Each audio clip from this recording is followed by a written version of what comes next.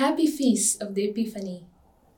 The Feast of the Epiphany is doubly special because it was on this feast that our congregation, the Maryknoll Sisters of St. Dominic, was founded over 100 years ago in the year 1912. Thanks to the first three wise women of Maryknoll, as we call these pioneers.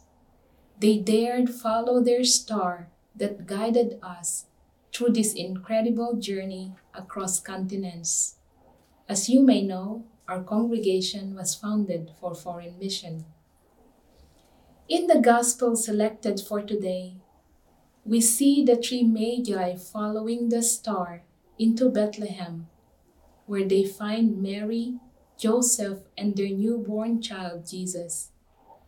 A family of lowly means, they are huddled in the only space available they could find. The tone is upbeat as we read.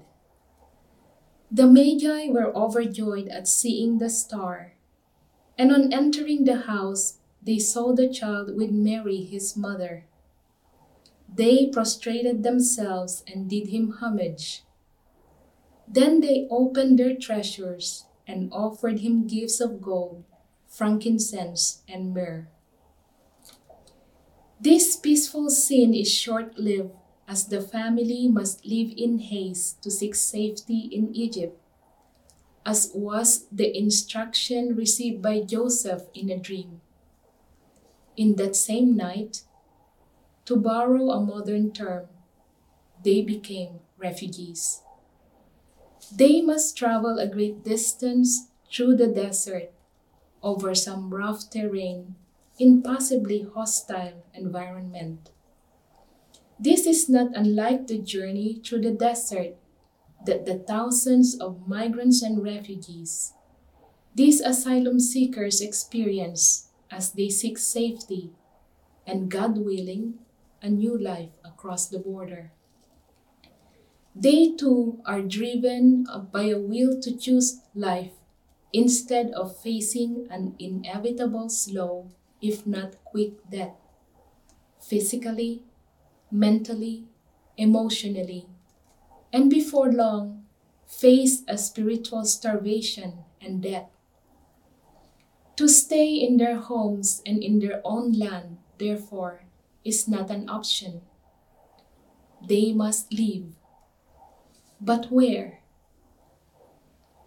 When in the dark, look to the stars for direction. Trust in the promise. Rise up in splendor, Jerusalem, your light has come. The glory of the Lord shines upon you. See, darkness covers the earth, and thick clouds cover the peoples. But upon you the Lord shines, and over you appears his glory. Like the Magi who followed the star, the asylum seekers too must follow their own star, hovering over them, trusting, believing, and moving forward and onward to what is life-giving. They must choose life, not death. They rise and go meet the one who comes, Jesus, the Christ who gives them life. Because of our familiarity with cross-cultural work overseas and living in a culturally diverse community ourselves, ministry to immigrants and refugees is not new to us. From the beginning, we make welcoming the stranger a priority, since as missioners, we are in fact the strangers in foreign lands. Hospitality is like a revolving door. The guest and the host take turns changing roles. Pope Francis has spoken about the worldwide phenomenon of migration and the role that the churches, religious and faith communities play in this important ministry of hospitality. He said at the 104th World Day of Migrants and Refugees in 2018, "Every stranger who knocks at our door is an opportunity for an encounter with Jesus Christ, who identifies with the welcomed and rejected strangers of every age. A change of attitude towards migrants and refugees is needed on everyone's part. Let's move away from a fearful and defensive attitude, from indifference and marginalization, towards a healthy attitude based on the culture of encounter. Our community has joined others in responding to the call for volunteers to serve at the US-Mexico border. I was part of a team of Maryknoll sisters who work at Casa Alitas Welcome Center in Tucson, Arizona. There at the border, we welcome weary travelers from different nationalities, all seeking refuge in the United States. One such traveler was a 9-year-old boy from Guatemala in the company of his mother. He was carrying a stuffed toy. Sister Joy and I took them to the airport at 4 a.m. that day. They only had $20 in their possession, which is not enough for a taxi fare, let alone for food while en route to their destination. Just as they were getting out of the car, the mother handed me the $20 bill. "No," I said, "use it for your trip." I accompanied them through the immigration and all the way to the gate.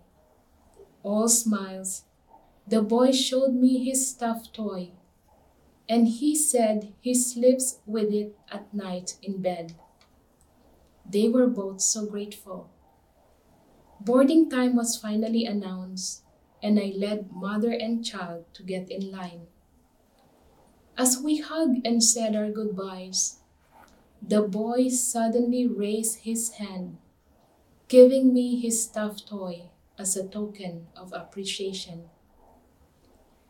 With tears welling up in my eyes, I suddenly remembered the story of the little drummer boy who was summoned by the Magi to the place where Jesus was born.